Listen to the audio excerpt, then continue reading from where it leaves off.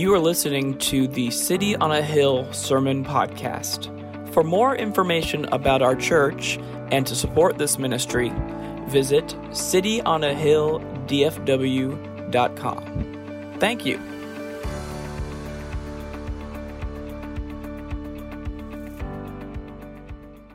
Oh, that bumper never gets old. I know, I love that thing. That was created by our own Morgan Phillips here. Yes. To introduce this series of messages that we are involved in. This is the third week. And what we are doing, that's why we cut the worship times short, because the material that we're covering is so, there's so much that we need to do that. But starting next Sunday, we'll go back to our regular worship service and our regular time in the teaching. But this morning, let me just quickly. Okay. I gotta make that one announcement. That in your hands, hopefully you got a form that's going to ask you if you're a church member to affirm a few things. One, our elders took recommendations over the last few weeks, met, prayed about, and have met with the two individuals that we are nominating, putting forth as the upcoming elders for the class of 2021 through 2023. I feel like an NBA draft here. Which are Bob Hoffman and Ryan Nugent. Both men meet the qualifications, are, we believe, really going to be exciting and effective in this role. So we'll ask you as a member, you do have to have a voter ID card as a member to, you got to put your name down at least, and we got to know that you're a member here for that to count. We're also going to ask you to affirm the 2021 budget. Normally we do this in November. We didn't because of COVID. If you want to know more of the details, then ask me after church. But we are going to ask members to do that either by form, or you can scan the QR code above me and make those affirmations. We're going to do this next week as well to make sure we don't miss anybody. That budget is reduced by over $100,000. Yeah, 10% of the 20we budget we which decreased. Is part of the gift of COVID. Yes. That's all I got. Okay. Let's jump in. So let's jump in here because we got a long way to go and a short time to get there. Sounds like a song, doesn't it? It does. This morning what we're doing is we're finishing the kind of introduction to the series that we're calling All Systems Go. And that series is ultimately going to be a week-by-week study of what we learn in seminary. It's called systematic theology. Systematic theology is a way of understanding the major things of the Scripture, the major doctrinal teachings of the Scripture. And so what it does is it takes a doctrine, like the doctrine of God, and goes from Old Testament all the way through the New Testament and lists everything that the Scripture reveals about the character, the nature, and the personhood of God. And we'll do that, and then we'll do that with Christ. We'll do that with mankind, salvation, sin, all of those. About 10 or 12 weeks. We're going to be really just taking the Scripture and saying, well, what does the Word of God, what does our faith teach? But before we're doing that, we're doing an exegesis of our culture. In other words, we're going to talk about what we believe, but now we're trying to understand in these turmoil kinds of times, what is it that our culture believes, and how do these two intersect at all if they do? We're doing this because in my lifetime, America has experienced a worldview shift from what scholars call a worldview of modernism to now we are in the postmodern worldview. Not everybody in America, but this has been the dominant worldview in America increasing over about the last 40 or 50 years. And the difference between the two is that modernism accepts the reality of objective truth. In other words, modernism is friendly to objective truth. Therefore, modernism is friendly to our faith because our faith is built upon the reality of objective truth. God has given us His objective truth.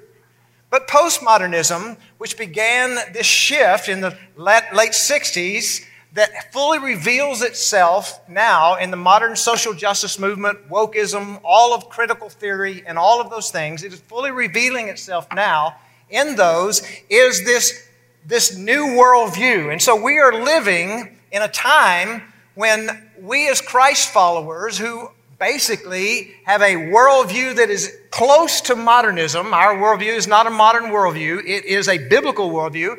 But modernism is friendly to the biblical, the Judeo-Christian worldview. And now we are facing the majority of our culture that is shifting to a completely different worldview, and that is postmodernism. So the first week, I kind of unpacked postmodernism. Let me give you a quick review.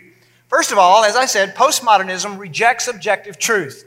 And it says that all truth are simply social constructs. There is no such thing as objective truth, but we create truth in our cultures. We socially construct what we call truth.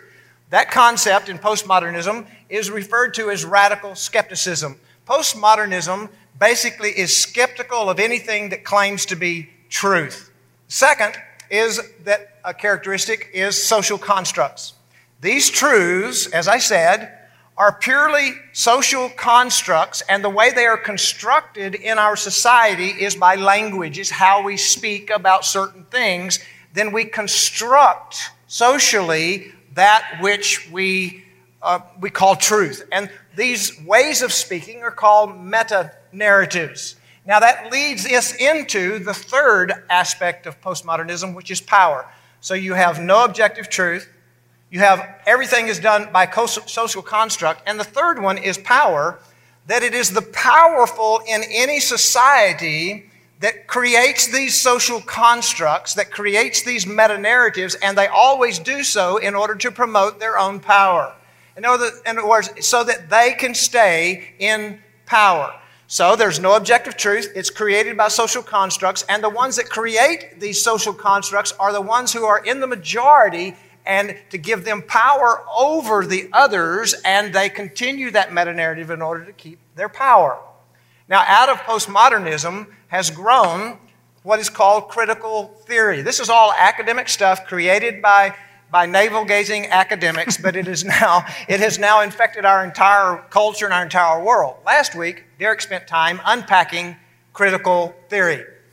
All critical theory, you've heard of critical race theory. We're going to talk about another one today, but all critical theory are academic theories that are based upon postmodernism. You have to understand, all critical theory comes out of a postmodern worldview. There is no objective truth. All what we call of truth are social constructs, and those who create these are those who are in power and want to stay in power. All critical theory divides us all into only two categories, and that is the oppressor and the oppressed. And you are born into that category. You're either born into a group that is oppressing, or you are born into a group who is being oppressed. Now, Derek introduced the idea and the concept that has become a part of critical race theory last week called intersectionality. And intersectionality says that you can at one time be a part of 3 or 4 different categories where you are being oppressed. But you can also be a part of categories where you are also oppressing. So you can be oppressed and be an oppressor at the same time, according to the concept of intersectionality. Now, the critical theory that you're the most familiar with is critical race theory. And that's because it dominates the public debate in our day and time, from Washington, D.C., through corporate America, into the educational system. And we're going to talk a little bit more about that in a moment.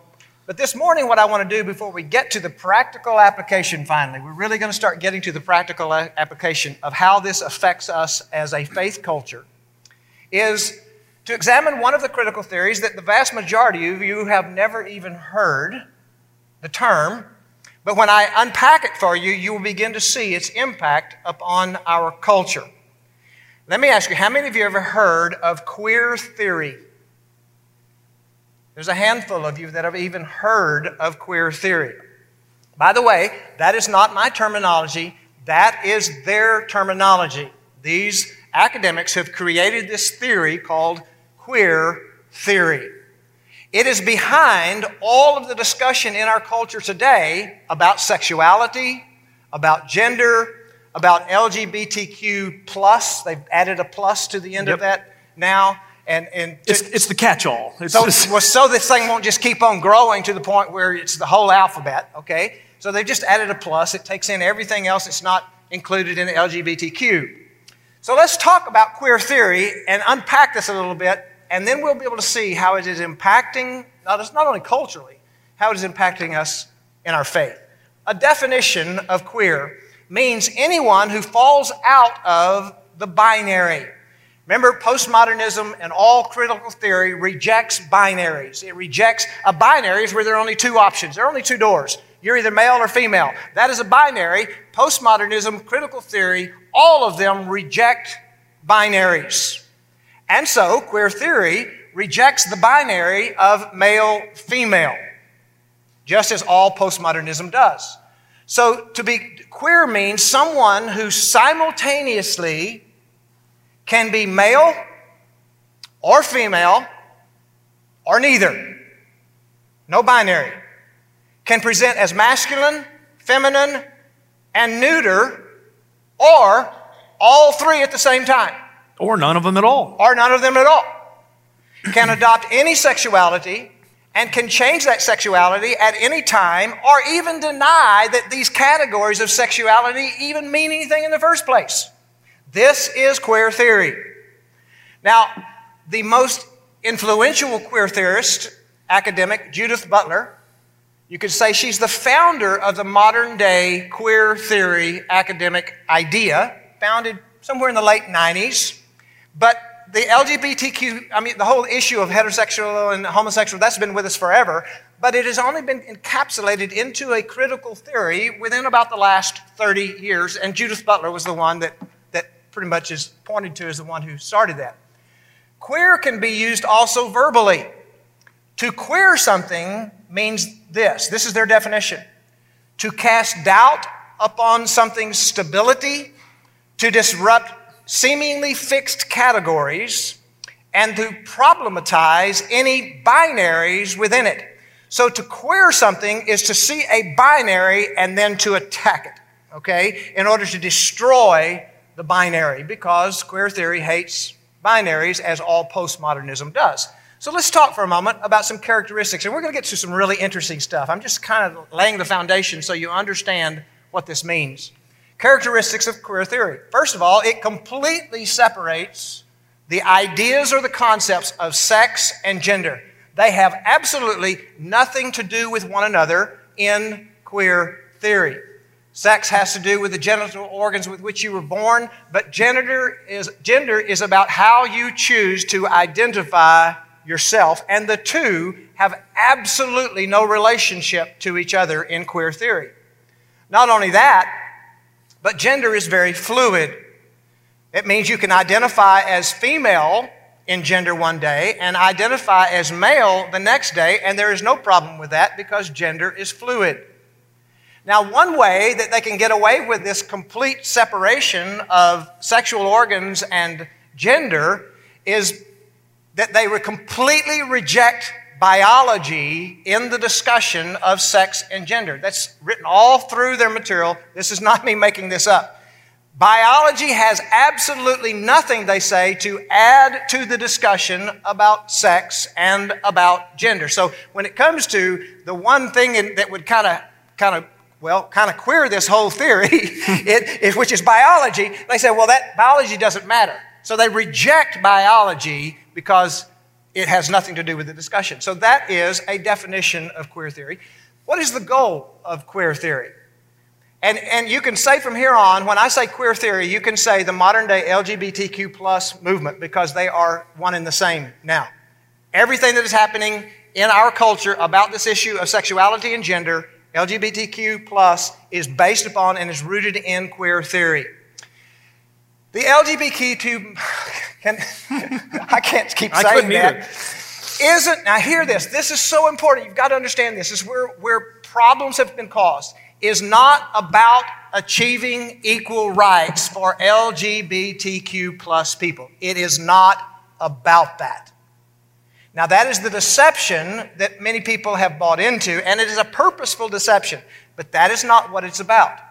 If that was the case, then this would not be a troublesome issue, and we probably wouldn't even be discussing it, because in a secular society, as ours is, with a constitution and a Bill of Rights, they are written for everyone who's a citizen of this nation, regardless of how you identify, regardless of the sexual organs you were born with. The founders made no distinction in that. Therefore, equal rights should be a given.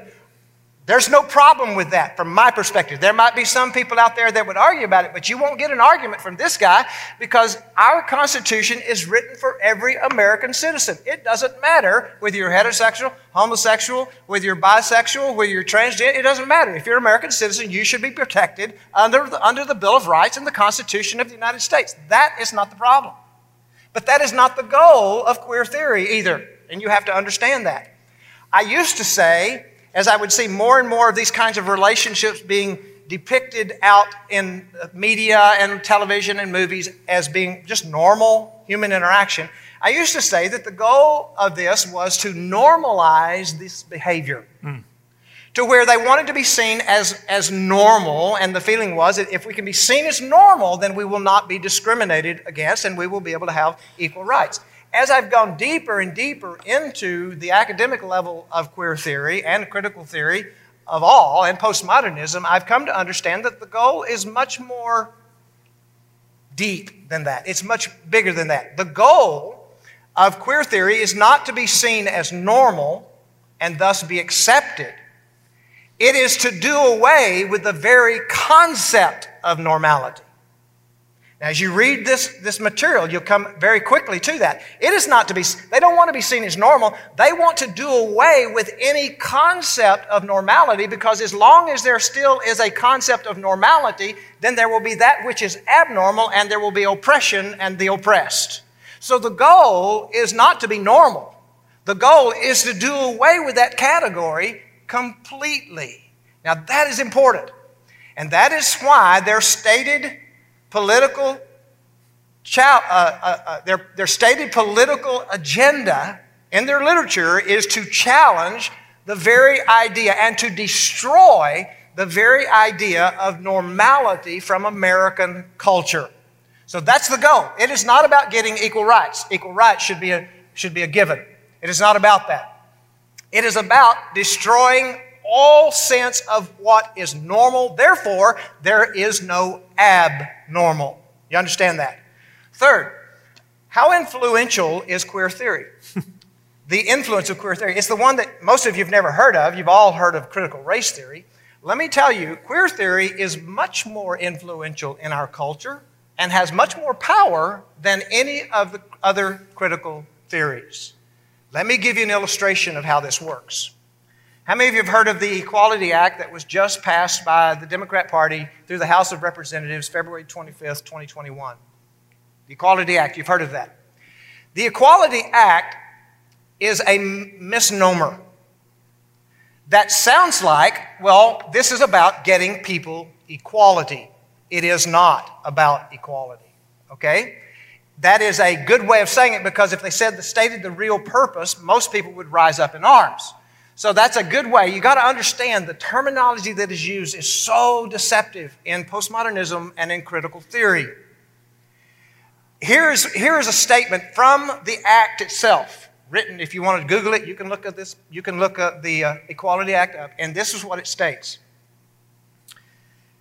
This bill prohibits discrimination based upon sex, sexual orientation, and gender identity in areas including public accommodations and facilities, education, federal funding, employment, housing, credit, and the jury system. Specifically, the bill defines and includes sex, sexual orientation, and gender identity among the prohibited categories of discrimination and segregation.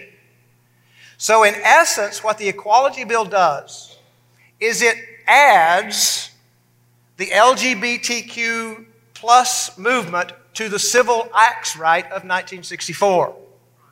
Because the Civil Acts Right of 1964 outlawed discrimination in all those categories of women and of people of color. That was what was signed into law in 1964. So the Equality Act is adding one more category to the 1964 Civil Rights Movement and that bill, and that is the LGBTQ plus movement. You understand that? So they're adding another category to the Civil Rights Bill of 1964. Again, no problem.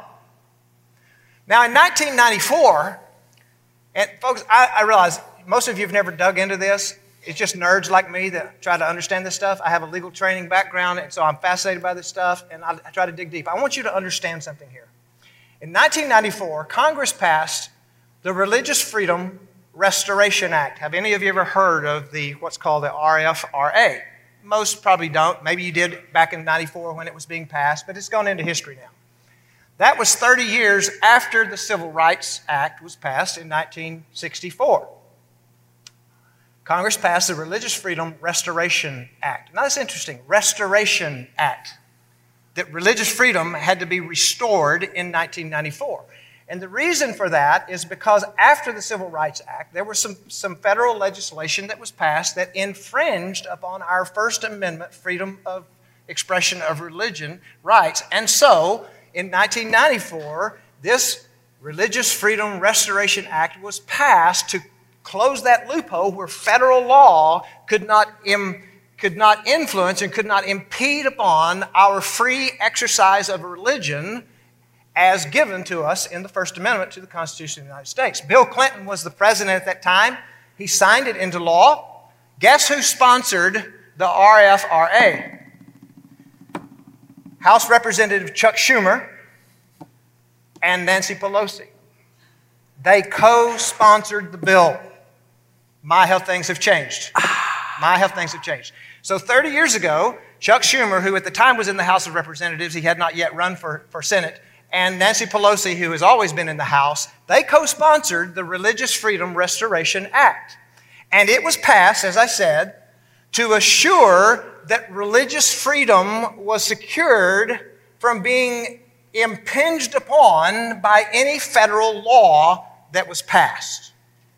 That no federal law passed by Congress, as the First Amendment says, could infringe upon our fully protected rights, freedom of expression, freedom of religion given to us by the Establishment Clause of the First Amendment that says this: Congress shall make no law respecting an establishment of religion or prohibiting the free exercise thereof. Now, the founders of our nation, folks, came from a religiously oppressive environment in England.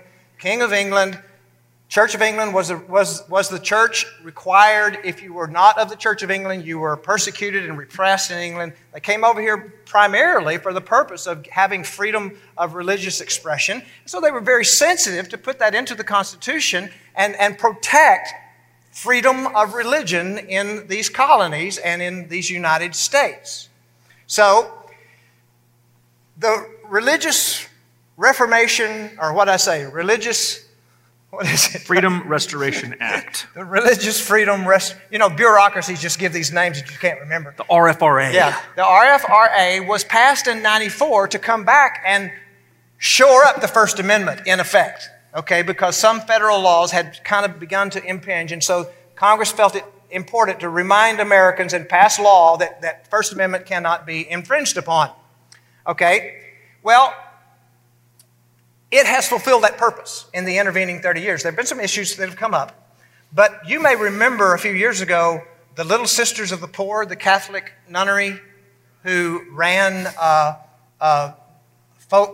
homes for elderly people who would have been destitute without that. They took that on as their mission as the Little Sisters of the Poor. They operated senior adult living homes to give them dignity and a place to live until they died. Well, the sisters had employees that had to do all of the things, and so because of the employees, they had to have health insurance. Obamacare required that they have health insurance, that they provided. But within the Obamacare, within the Affordable Care Act, was a provision that if you were an employer of over X number, you were required by law to provide this health care. Not only that, you were required by the law of the ACA to provide contraceptives and the week after pill, which is basically an abortion pill that can be taken within 1 week of conception and it will abort the unborn baby, that you are required by the ACA in your health insurance to provide that free to your employees. Well, the Little Sisters of the Poor, they're a Catholic agency, and they completely, contraception and obviously abortion is totally against their faith stance. So the Obama government came up against them and threatened them in millions of dollars of fines if they did not violate their religious faith and provide this in their health care for their employees. The Little Sisters of the Poor had no choice but to sue the Obama administration. They used the Religious Freedom Restoration Act as their defense that Congress had passed in 1994 to protect the very thing that the AC was attempting to infringe upon that had already been guaranteed in the First Amendment. But the ACA violated our First Amendment rights, and thank God Congress had passed the Religious Freedom Restoration Act, and the Little Sisters of the Poor won. By the way, what kind of monster do you have to be to take to court and sue an organization called the Little Sisters of the Poor? Like, you just want to give them a hug, right? You got to be pretty mean. You got to be mean, man. Yeah. That's just wrong. And these are nuns who have taken a vow of poverty, and yet they're going to sue the organization for millions of dollars. We're taking these monsters to court. Who? Yeah. The Little Sisters of the Poor. We're going to make them provide abortion for all of their employees. Oh, give me a break. It's just so They've sad. taken a vow of chastity for life and have taken a vow of poverty for life in order to serve the poor, but we're going to sue you for millions of dollars because you won't give them the abortion pill. Right. Now, that in essence is what happened, which is a violation of the First Amendment, but that wouldn't have been good enough because it was the Religious Freedom Restoration Act in 1994 that they actually used as their defense, and they won, and also Hobby Lobby used the same RFRA as their defense against this, and they won. So there have been some really good victories for religious freedom based upon the 1994 Act. It's been doing what it was designed to do. Now we come back to the Equality Act. Are you with me? The Equality Act that just went through the House and is about to go to the Senate. I believe it is going to be passed into law unless a few Democrats grow a backbone and stand up against it. We'll see. But it's been in the House for years. They've been trying to get this thing through. Now they have full control of all three branches of government, so this is their opportunity to get it done. The Religious Freedom Restoration Act, or the Equality Act, has a carve-out in it. I'm not making this up. You can go and read the act. You can Google it and you find it. It specifically states the Equality Act, which is against adding, LGBTQ to the Civil Rights Act of 1964, says the Religious Freedom Restoration Act cannot be used as a defense against the Equality Act. It's written into law if this passes. Do you understand that? Because it has been used as a defense to defend our First Amendment freedom of religion rights in the last 30 years, the Equality Act has written it out as a defense within the Equality Act itself. If you get sued for discrimination, you cannot appeal to the 1994 Religious Freedom Restoration Act passed by the Congress of the United States of America. You cannot use it as a defense. So, in actuality, the Equality Act is stronger than the Civil Rights Act of 1964. It is giving greater power to the LGBTQ community than it does to women or people of color in the Civil Rights Act of 1964. Because it's carved out and says you can't use the Religious Freedom Restoration Act as a defense if you get sued for discrimination against someone who's LGBTQ. Now, what does that mean for us? Well, there are a lot of ramifications. We don't yet know what they're all going to be. We never do until a law is passed, and I believe this one will. But let me give you one scenario for us as a church. And this is just one. There could be thousands. Suppose that a transgender person applies for a staff position at City on a Hill. And they interview well. They have references. They do well. They obviously have some experience. And we hire this person, believing that we're hiring a man or believing that we're hiring a woman, whichever. It doesn't matter. But we later discover that this is a transgender person. The way they presented themselves is as a female, they're actually a male, or if they presented themselves as a male, they're actually a female. And of course, we have to graciously and with love release them from being the youth pastor at City on a Hill. Then we can be sued for discrimination against LGBTQ. But according to the Equality Act, we cannot appeal to the Religious Freedom Restoration Act of 1994 as a defense in our favor. So what they've done, they've seen that this has been effective in protecting religious liberty, that this should be guaranteed without it in the First Amendment. They've seen that it's been effective, so they've carved it out and said you cannot use that as a defense. Now, the constitutionality of the Equality Act obviously is going to be tested, and whether it's going to stand or fall in the courts, we do not know. Whether it does or not, it gives us an idea of what they are seeking to accomplish in our culture. They are seeking to elevate LGBTQ rights over the right that is granted to us in the First Amendment and the Religious Freedom Restoration Act of 1994. And the ramifications here, folks, are amazing. If they were willing to sue the Little Sisters of the Poor for millions of dollars, think what they would do to City on the Hill. They would shut us down. They would take every asset we have and liquidate it, and we'd be out of business. Now, this is the heart of postmodernism. This is the heart of critical theory.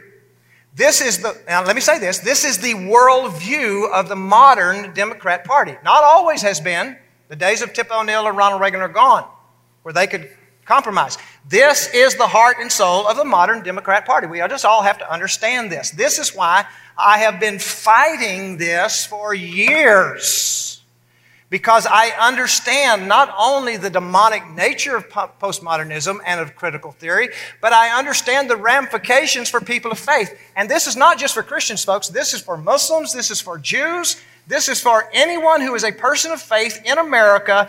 They want to elevate the rights of the LGBTQ over the rights of religious freedom. That's why they have more power, more lobbying power in Washington and in our culture than even critical race theory or any of the others. Now, let me talk about another critical theory real quick, and then I'm going to turn it over to you. There's another critical. Well, I'm not either, am I? You got an application to make as well. Huh? Yeah, you still have the family. Okay. Another critical theory that most of you have never heard of is post-colonial theory. Not probably only a handful of you have ever heard of that, but the key tenet of post-colonial theory, understand this, is that there are to be no boundaries, there are to be no borders. Post-colonial theory is based upon the idea of no national boundaries. What the current administration is doing on the southern border is rooted in post-colonial theory. Now, they don't say that, and you don't understand that because you don't understand what post-colonial theory teaches. But believe me, it is there, because post-colonial theory says borders are evil between nations. There should be no borders. Borders should be open. That is why the very first step on the first day of President Biden's administration, he stopped the construction of the wall, because any kind of separation like that is anathema to post-colonial theory. A few years ago, the European Union experimented with doing away with borders. You remember that?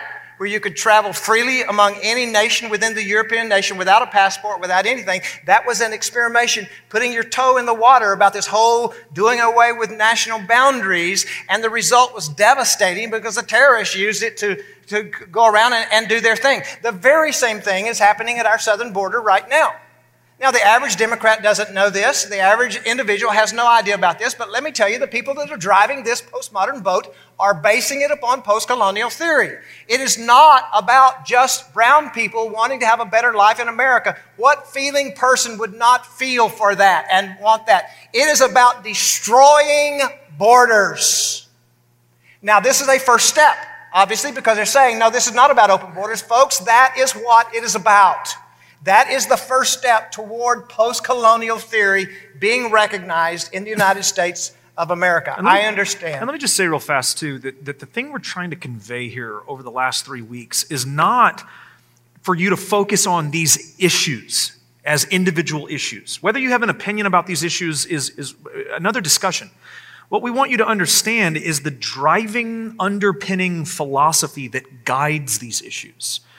There can be issues that you see happening that you agree with, that you want. Yeah, we want people who want to take refuge in the United States to have a fair shot at doing that. Absolutely. It's not about looking at the issues on a surface level, but what is the underlying philosophy that drives this? The goal is not to let these desperate people just come to America to have a better life. The goal is to destroy all borders. That's right.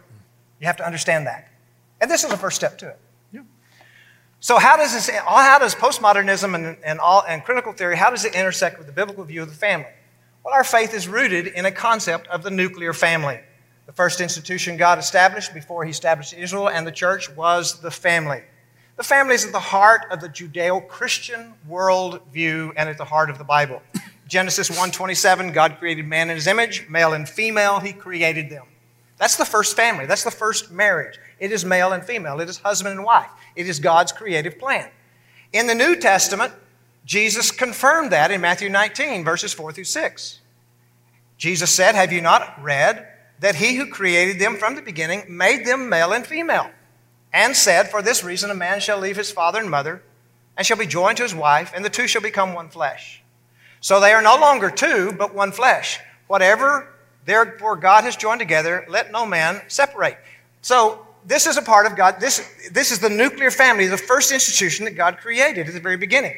The image then of husband and wife is used in the New Testament over and over to look at the relationship of Jesus to the church. Right? It says that Jesus is the bridegroom and the church is his bride.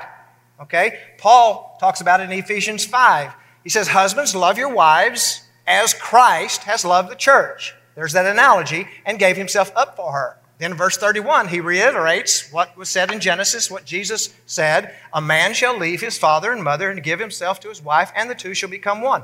So the scripture is binary. Okay, our faith is based upon the binary of the nuclear family. It is male, female. It is husband and wife. It is the nuclear family. That is our biblical worldview. It is the biblical worldview. Jesus held to the biblical worldview. So now, what is postmodernism's and critical theory's view of the family? We have to understand that. Well, their definition of family is somewhat different than ours. A marriage can be between any two willing people. And that now is the law of the land in America. What is queer theory's goal? Is queer theory's goal acceptance of that definition? No. It is destruction of the very concept of a nuclear family. It goes beyond just saying, well, you do your thing and I'll do my thing. No, it must destroy the very concept of nuclear family, or it will always be in that oppressed state. Because this will be normal, this will be abnormal. So it must destroy that which is normal in order to be able to do its thing. Edward Shorter, in his Making of the Modern Family, was the first one to describe family from a postmodern worldview, and he said one description, one characteristic of postmodernism is the destruction of the notion of the nuclear family. It's in his words. It is the destruction of the notion of the nuclear family. Now, one's choice, our choice is God's creative plan, or it is man's creative plan of postmodernism and queer theory, and of all critical theory. You see, that is why postmodernism and all critical theory is hostile to the biblical worldview of marriage and the family. So, let's talk about, then, if the nuclear family is to be destroyed in its current state, as it is stated in Scripture, where historically have we always said values are to be passed to the next generation? Where does that happen? Sunday school. In the family. God's Word has always taught us from the beginning to the end that it is the nuclear family, the Christian family, the Judeo-Christian family's responsibility to pass their value system on to their children. It is not to be handed over to the church. That is not our role. Our role is to stand beside the nuclear family and help them and encourage them and back them up. But it is always the nuclear family that stands at the very heart of the passing of values, Christian values, down to the next generation. Ephesians 6:1, bring up your children in the love and the admonition of the Lord. He didn't say, church, teach these folks' kids how to live. He said, you bring your children up in the love and the admonition of the Lord. But if there is no nuclear family, then who teaches values in the postmodern world? Who's best suited to teach values in the postmodern world? The education system. The postmodern idea of teaching values is taken from the nuclear family, because that's got to go away, and is given into the hands of the educational system. Postmodernism says, give us your children and we will instill our values in them. And this is happening today in our culture from grade school all the way through the university. Not everywhere. Places in Texas it's happening, places in Texas it's not happening, but it is happening all over the nation. In the postmodern view, the role of education is not just to educate, but it is to indoctrinate. It is to inculcate values of postmodernism, and that's how it's been woven into our culture. Every week there are new examples of this. I just picked out 3 that have happened in the last 10 days. I mean, if I went back a couple of years, I could have hundreds of examples of how this is happening in school systems all over America. The recent California Board of Education controversy, where the California Board of Education was approving a curriculum for ethnic studies recently. It was a big controversial thing in California. It is rooted in critical race theory. This curriculum is. Well, there were parents all over California that began to kick back about that. And when you read the curriculum, most thinking parents would probably kick back against it, except for those who are the most radical. A fellow by the name of Manuel Rustin chaired the subcommittee of the Instructional Quality Commission that oversaw the drafting of the curriculum. In other words, so Manuel oversaw the committee that was supposed to write the material. This is his statement about the kickback in California against this ethnic studies. He said, many people who say they are in support of ethnic studies want perhaps multicultural studies. If you talked about ethnic studies, your kids doing ethnic studies in schools, that's what you would think it is, right? We want our children to be aware of other cultures. We want them to study other ethnic entities and other cultures. Okay, that's what the average parent thinks. Right. That's not what this is about. He says, or they would perhaps want multicultural, or some other way of exploring culture and race, but in a way that's less critical of actual systems of power. There's where critical race theory comes in. Power, oppression, oppressed. He says, and this studying of critical actual systems of power is fundamental to a course in ethnic studies. You have to have it, he says. And the continued pressure to make ethnic studies something that isn't has been the really unfortunate part of this whole experience. He's bemoaning that parents have kicked back against critical race theory being the basis upon which they're doing these ethnic studies. Then he makes a statement. Ethnic studies without critical race theory is not ethnic studies. So critical race theory is imposing values. It is telling white kids you've got to stop acting white because you are an oppressive color. You're born into it. You've got to stop doing it. That is not education. That is indoctrination. It is values-based. Raleigh, North Carolina school system recently introduced diversity training into the school system in Raleigh, North Carolina. Critical theory, once again, was at the heart of it, and parents kicked back. Documents from the teacher training that have been obtained training teachers in this curriculum, here are a couple of statements that came out of that training material. White parents' children are benefiting from the system of whiteness and are not learning at home about diversity, LGBTQ, and race.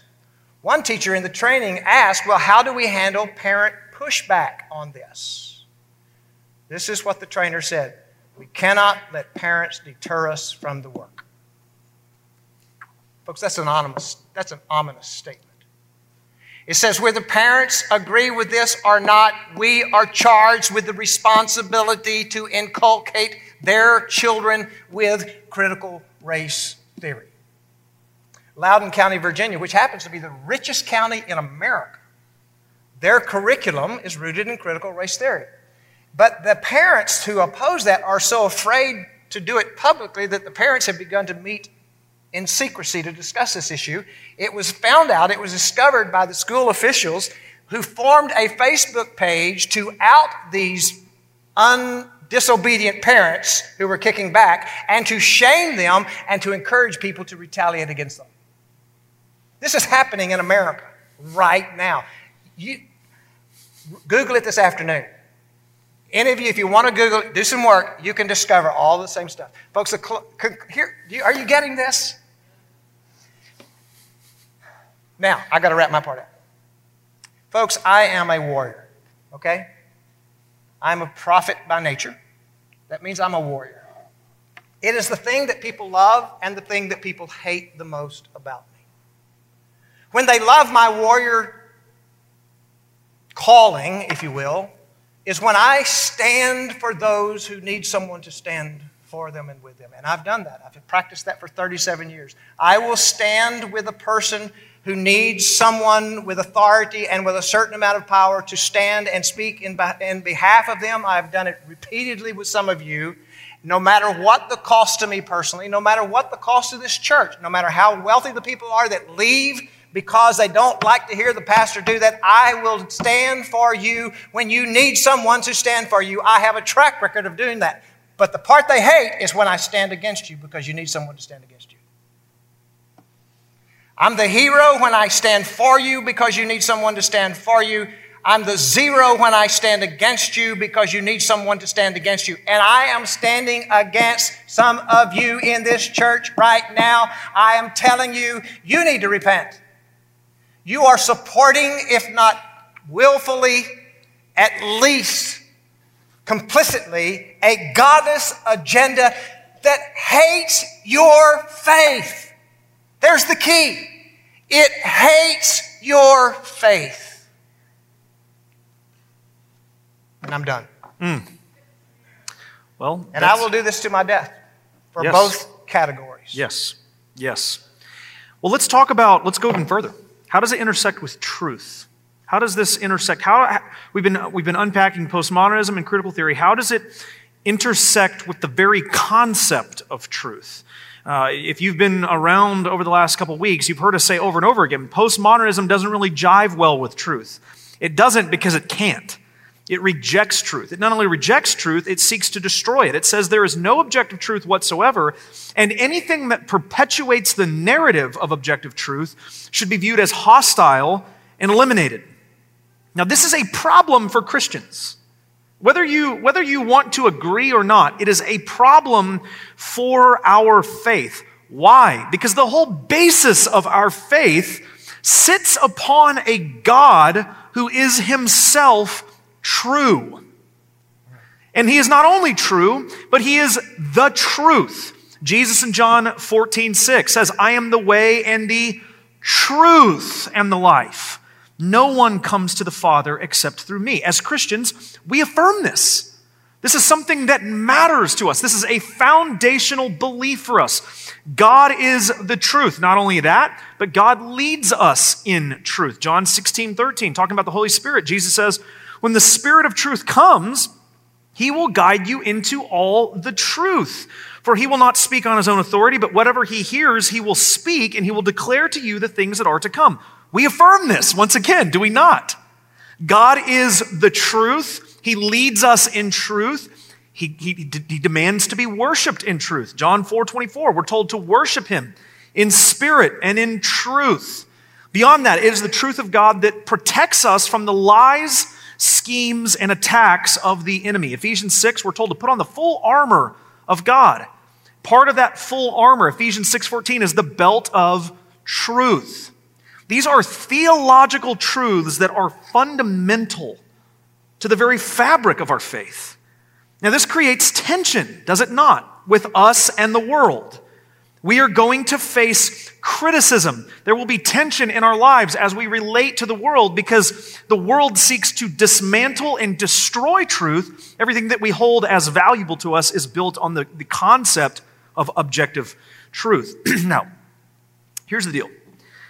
Everything that I just unpacked, all that truth, falls within what I would consider the private arena. Okay? And what I mean by that, it's not the public arena. These are private arena truths. These are things that we discuss, that we confess, that we hold to inside the church. We're a historically confessional faith. We confess truth that has been passed down to us, beginning with Jesus, handed down to the apostles, and then given to the church. And it has remained truth for 2,000 years now. We confess a historical truth. But these are things that we confess within these walls. We don't expect the world to agree with these things. We don't expect the world to affirm. Otherwise, they would be Christians too. There'd be no distinction. So we don't expect that. In other words, these are things that you are likely not arguing about on Facebook with your secular friends. Very few of you are probably getting in debates with your secular friends about the substitutionary atonement of Christ, or the fatherhood of God, or the sonship of Jesus. Now, maybe some of you are, but overwhelmingly, the things that you are debating, talking about, arguing about, whatever terminology you want to use, on social platforms or in social arenas have to do with abortion, sexual identity, immigration, injustice, you name it. They're public arena issues. So here's what happens. When we talk about how postmodernism and critical theory intersects with truth, we immediately go to the private arena and we go, well, that's not going to happen. I would never deny the Trinity, or I would never deny the fill in the blank. And we neglect to talk about that public arena where truth is also very much needed. So here's what happens in my generation. And I'm going to, again, speak to primarily my generation and younger, although some of you in the older generations fall into this category as well. When these kinds of discussions come up, what is typical is this kind of mindset that says, well, why should I as a Christian care about this? These are secular problems. What's happening in the universities and the schools, this is secular stuff. Why should I as a Christian even have an opinion on it? Why should I force my faith into a secular... America isn't a Christian nation. Why should I force my religion into the public realm? Does this ring any bells for any of you? I know it does. I know it does because not even about a month ago, when James and I began down this trail of really breaking this stuff down and tracing out all of the eventual end points of this stuff, this is more of where I trended as well. My commitments are to the kingdom of God. My commitments are to the church. My commitment is to spiritual development here. Why are we getting wrapped up in all that out there? This is the younger mindset. This is also the voice of some very loud evangelical leaders. Some in the evangelical faith are saying things like that. I'll vote according to my conscience, but if things go south, we don't need to get involved. Who really cares about universities and public schools?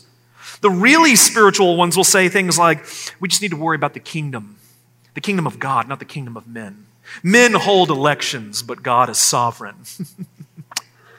That's why they've screamed at me to get out of the political arena. Right. So let's talk about Just shut up and preach the Bible, James. Right, yeah. Don't have anything to do. So let's talk about that. This is where I think we as Christians have failed, and I'll use that word very strategically, to understand what it means to be the light of the world. Okay? If truth is truth, in other words, if we hold to objective truth, then we should stand for it regardless of what arena we're in. In other words, if we believe something to be true here, inside these 7 or 8 walls, then we should also stand for it out there. Otherwise, we don't really believe that it's true. And it's our lack of conviction, folks, that has led us to the point that we are at right now in society. I thought about this week, that when you consider the Old Testament people of God, and you look at the times throughout the Old Testament where God disciplined them, He never disciplines them for abandoning theological truth. You don't see that happening. It's never for the lack of truth in the synagogue or in the temple that they're being disciplined. They never really veer away from, "Hear, O Israel, the Lord your God is one." Even when you get to the New Testament, you have the Pharisees, the chief opponents of Jesus. They're highly educated, theologically rigorous individuals. It's not their theological commitments that are the problem. It is their application of their theological commitments that is the problem. It's their behavior, in other words, in the public arena that is the problem. If you've been in our Sunday schools, we call them Life Bible Studies here. Recently, we studied verse by verse through the book of Amos. Really will draw a crowd, by the way. Like Amos was a hacked off prophet. You are committed to Scripture. Let me just say this, faithful people of City on a Hill, if you will study verse by verse through Amos. Amos is my hero. Amos is great. Amos is a farmer, and he's called to go and give a harsh message, a needed message to the people. And why? Was it their lack of Bible study? Was it their lack of theology that God was chastising them for? No. It was the way that they handled themselves in the public arena, the way they treated outsiders, the way they took advantage of people who were in lower class systems, the way that they conducted themselves in public affairs. Consider the words of Isaiah. And this is eerily true for us today. And I realize, let me just say up front, this is a passage about Israel, okay? What I am not saying right now is that America is Israel, so don't hear me say that. I'm not even addressing America right now. I'm addressing the church. Israel was the people of God in the Old Testament. The church is the people of God in the New Testament. So we as the people of God can learn something from our predecessors. Paul tells us in 1 Corinthians 10:6 that the things that happened to the Old Testament people of God happened as examples for us. So we have some things to learn from them, both in their failures and in their success. Isaiah says to Israel, this is Isaiah 59:9. He says, therefore, justice is far from us, and righteousness does not overtake us. We hope for light, and behold, darkness, and for brightness, but we walk in gloom. Did you hear that? We hope for light. We desire justice, and all we have is darkness. He goes on, and this is where it really gets rough for us. Isaiah 59, verses 14 and 15. He says, justice is turned back, and righteousness stands far away, for truth has stumbled in the public squares. Not in the temple, not in the synagogues, in the public squares. And the uprightness cannot enter. Truth is lacking, and he who departs from evil makes himself a prey. The Lord, Yahweh, saw it, and it displeased him that there was no justice. Why has justice turned away? Why do we experience injustice in the world? Why is there no righteousness? Why does the Lord look down and is displeased? It is because truth has stumbled, not in the temple, not in the synagogues, not in the church, in the public square. You see, God is laying out an expectation here. And it's an expectation that we desperately need to understand as God's people. He expects his people to advocate for truth, not just in theological matters, but in the public arena as well, in social settings. And I know what some of you are thinking right now. Well, America isn't a Christian nation. I'm not talking about America and making it a Christian nation. I am talking about being Christ followers who advocate for the truth regardless of where we are. I would be saying this if I wasn't in America right now, if I were in Africa, or if I were in Saudi Arabia, or if I were in a truly destitute place like, I don't know, Canada. I always thought those Canadian mounted police were kind of cool. No, it's a place of darkness. No, it's a place of darkness. Now get this, folks. The distinction he's drawing is where we Christ followers come to church and we shout truth and we go out in the public square and we don't practice. Honestly, what else does it mean? Answer this in your mind. You don't have to say it out loud. What else does it mean when Jesus says in Matthew 5:14, you are the light of the world? What does he mean? I thought that meant you're the light of the church. Right. Come and talk about the truth you believe inside the church. If it isn't to advocate for truth in public, then what else is Jesus saying? Imagine for a moment that Jesus comes and calls the American church together. And he says, look, it's not the second coming yet. This is just a sideline, quick little, just a short visit. Yeah, we just need to have just to address a few things, right? So he calls the American church to silence. Yeah. And he says, I want to remind you, church, you are the light of the world. And we go, hold on, Jesus. America isn't a Christian nation. I don't know that you want us. Should we be imposing our values? Forcing our beliefs on them. I mean, do you hear how actually idiotic that is? This is why, again, this is so demonic. It is as if the people of God have been veiled from the truth. How did we get here? How did we get here? How did we get to this place where we decided that it was okay to not speak up on specific issues lest we offend someone?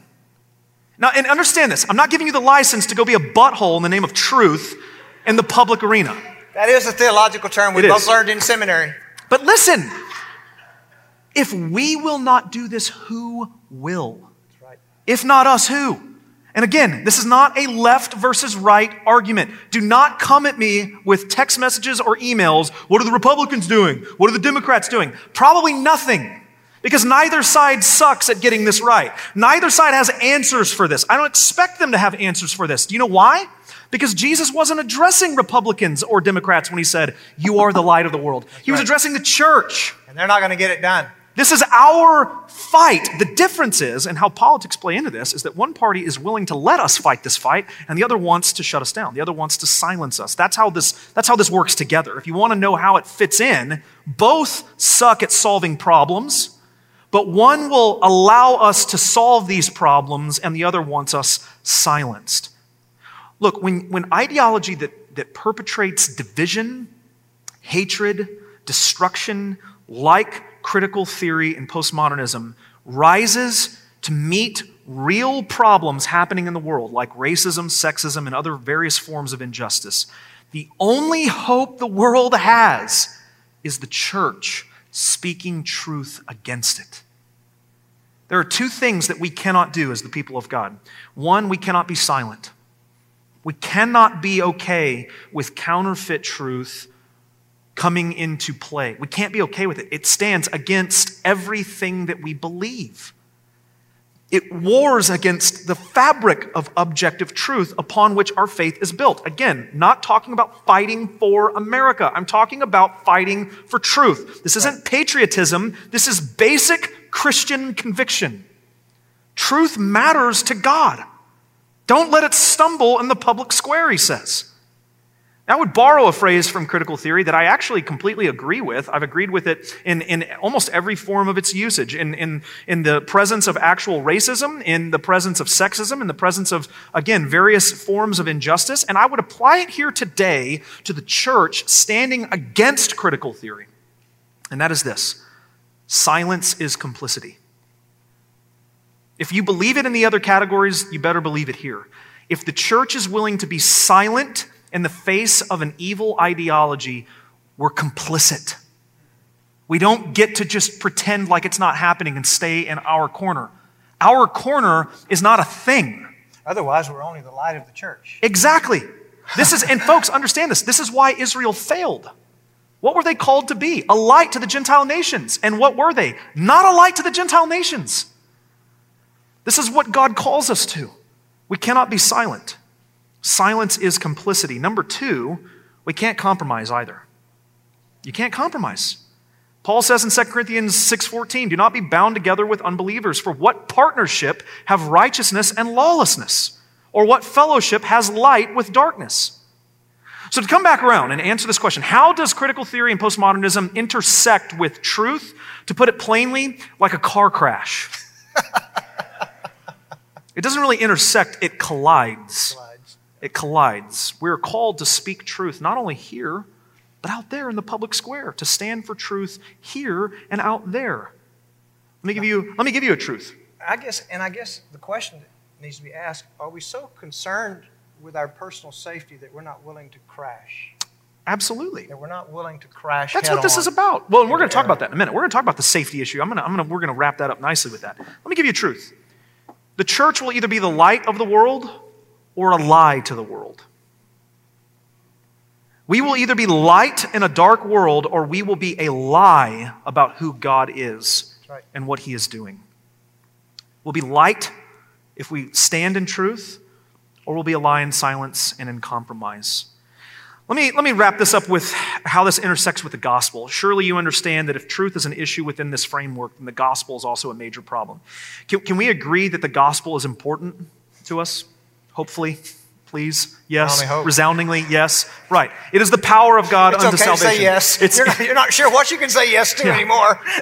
So then understand this. To proclaim the gospel in our current framework will most certainly bring consequences to us.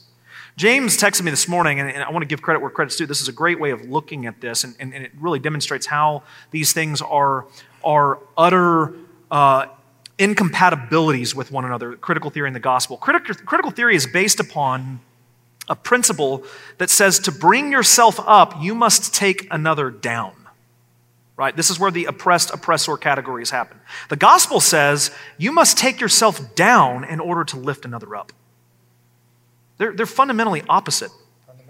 Look in the New Testament and find me a place where God says to tear others down in order that you might rise. You will not find it. It says, in other words, or in actually retrospect to that you are to have this mind among you, the mind of Christ, to consider yourself a servant, to consider yourself as nothing. to hold others as more important than yourselves. They're diametrically opposed to one another. One is based on law, one is based on grace. One brings about some surface level change, the other brings about heart transformation.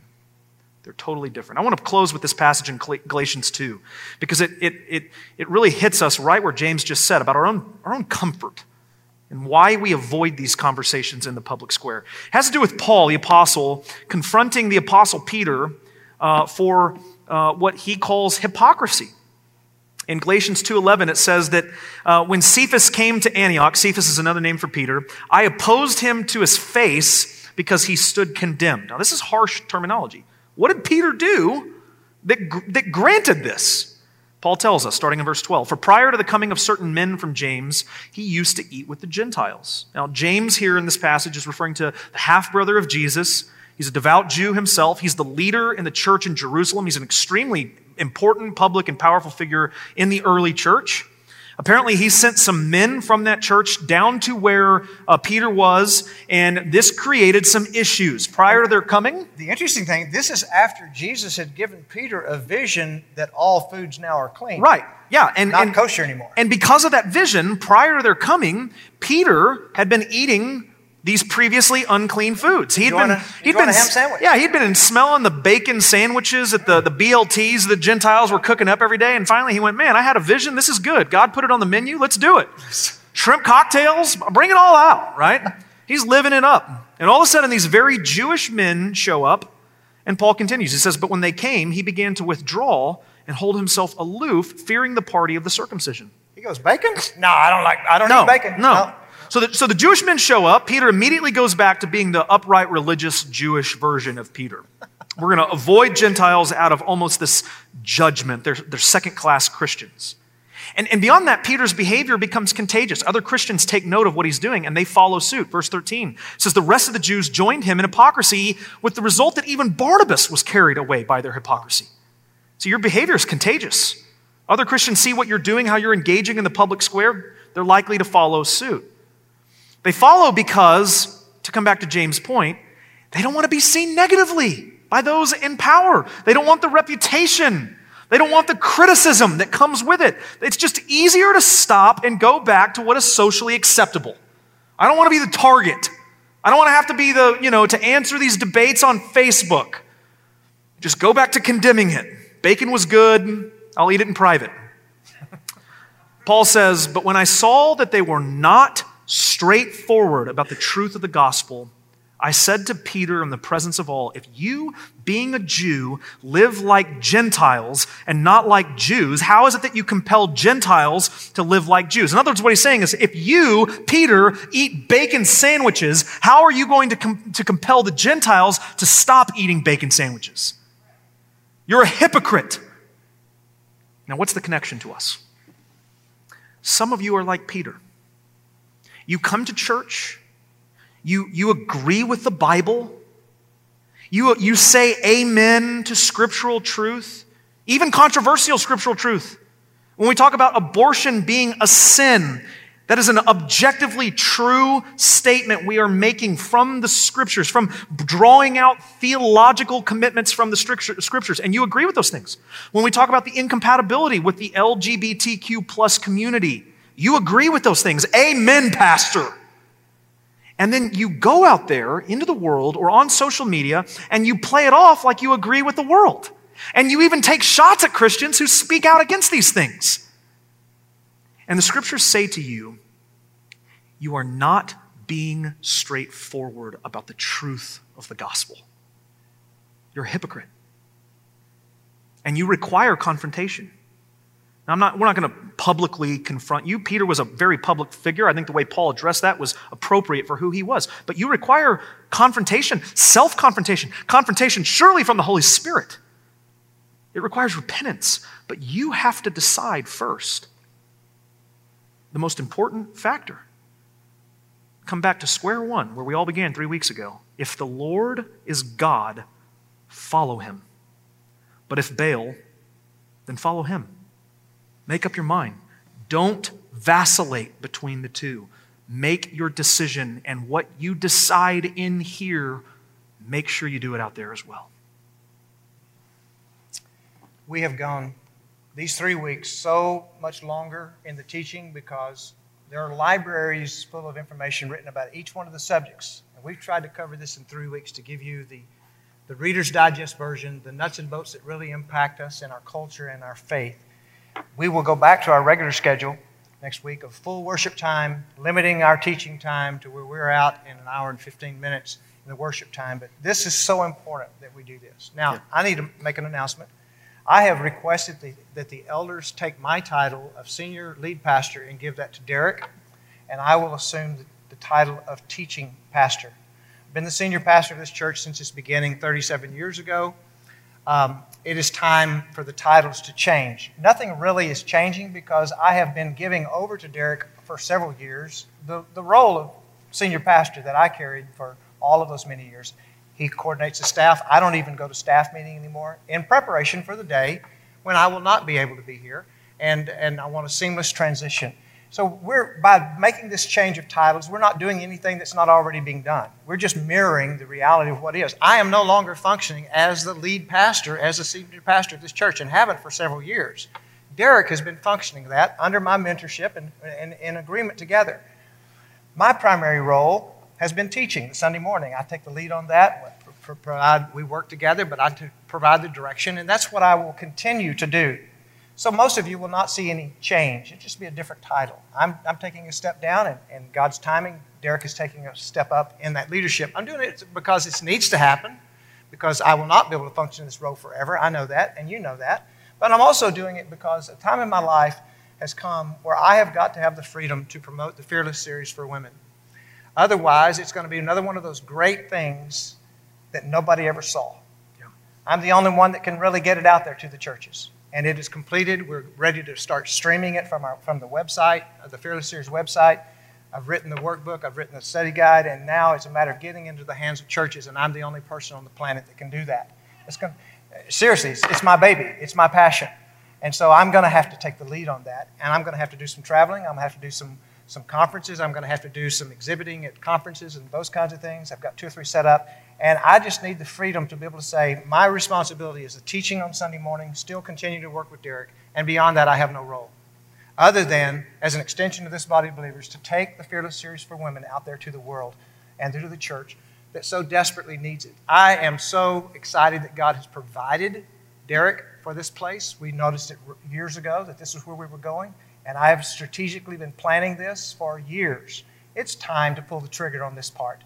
And really what I really want to see happen is that someday when I'm not here at all, either here physically or able to be here physically or dead or incapacitated, or I walk out the back door, that this church will not miss a beat. In the ministry, in the teaching, and anything we do. If I do anything less, I have failed in my responsibility to the kingdom of God and to this church that I was privileged to be able to start. So 37 years ago. So that's where we are, and the elders have unanimously agreed with that. I am at peace with this. I'm excited that God has provided Derek, and so I want you to accept that. We gave you the letter. It gives more explanation to that, and as you hear things, just show the letter. Don't try to explain it, because this is what I have requested. This is what I desire at this time in my life. It's what I need to do, what I have to do. This will always be my church. Until they take me out of here feet first, City on a Hill is going to be my church home. That's right.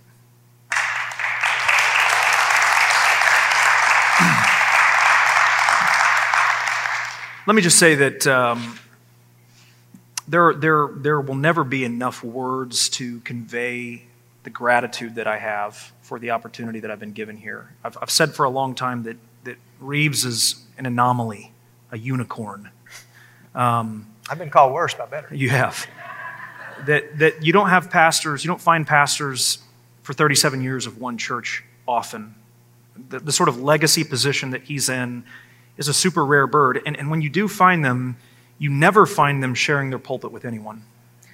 And for him to give me the opportunity that he did almost, 2012, almost 9 years ago, is truly a remarkably rare thing. And from my background, from my upbringing to where I am today, it is only possible by the hand of God, through the people of God, the chiefest of them being James. And I hope you will always hear from me echoes of his impact on my life. I learned to preach, I learned to study, I learned to lead under him. And I have no aspirations to do anything differently than I've already been doing. People have asked me, sir, get in there and mix things up, anything that you're looking to change? And I've said, well, no, because I'm not getting in there to do anything. I've been in there for about 2 years now. I've just been doing it behind the scenes. And even with the title, James will be a resource to me as long as he'll agree to be a resource to me. And I don't plan on veering away from that. Why would I veer away from the wisdom and experience that he provides? And so let me just say to you that I promise to both love you and piss you off as much as he has over the last 40 years. If you can accomplish that, it will be truly a sign from God that you were the man for the job. Amen. Let me lead us in prayer, and then we'll go rescue the workers from your children. That's right. Father, thank you for your goodness. Thank you for your truth that stands regardless of what the world does around us. Your truth is consistent. It is the same. It never changes. It becomes like an anchor for us to stand upon. We thank you for that. May we have the courage to not only confess your truth behind these doors where it is safe, but to be willing to be fools in the eyes of the world for the truth that you've given us. Thank you for Derek. You've raised him up for a time like this. I pray that you will, Lord, just fill him with your power. Give me the ability, Father, as I go out there to promote the Fearless Series, to get this into the hands of ministry leaders where women can experience help, hope, and healing from the plague of sexual abuse. This is our prayer in the strong name of our Savior, Jesus. Amen. Amen. God bless you. See ya.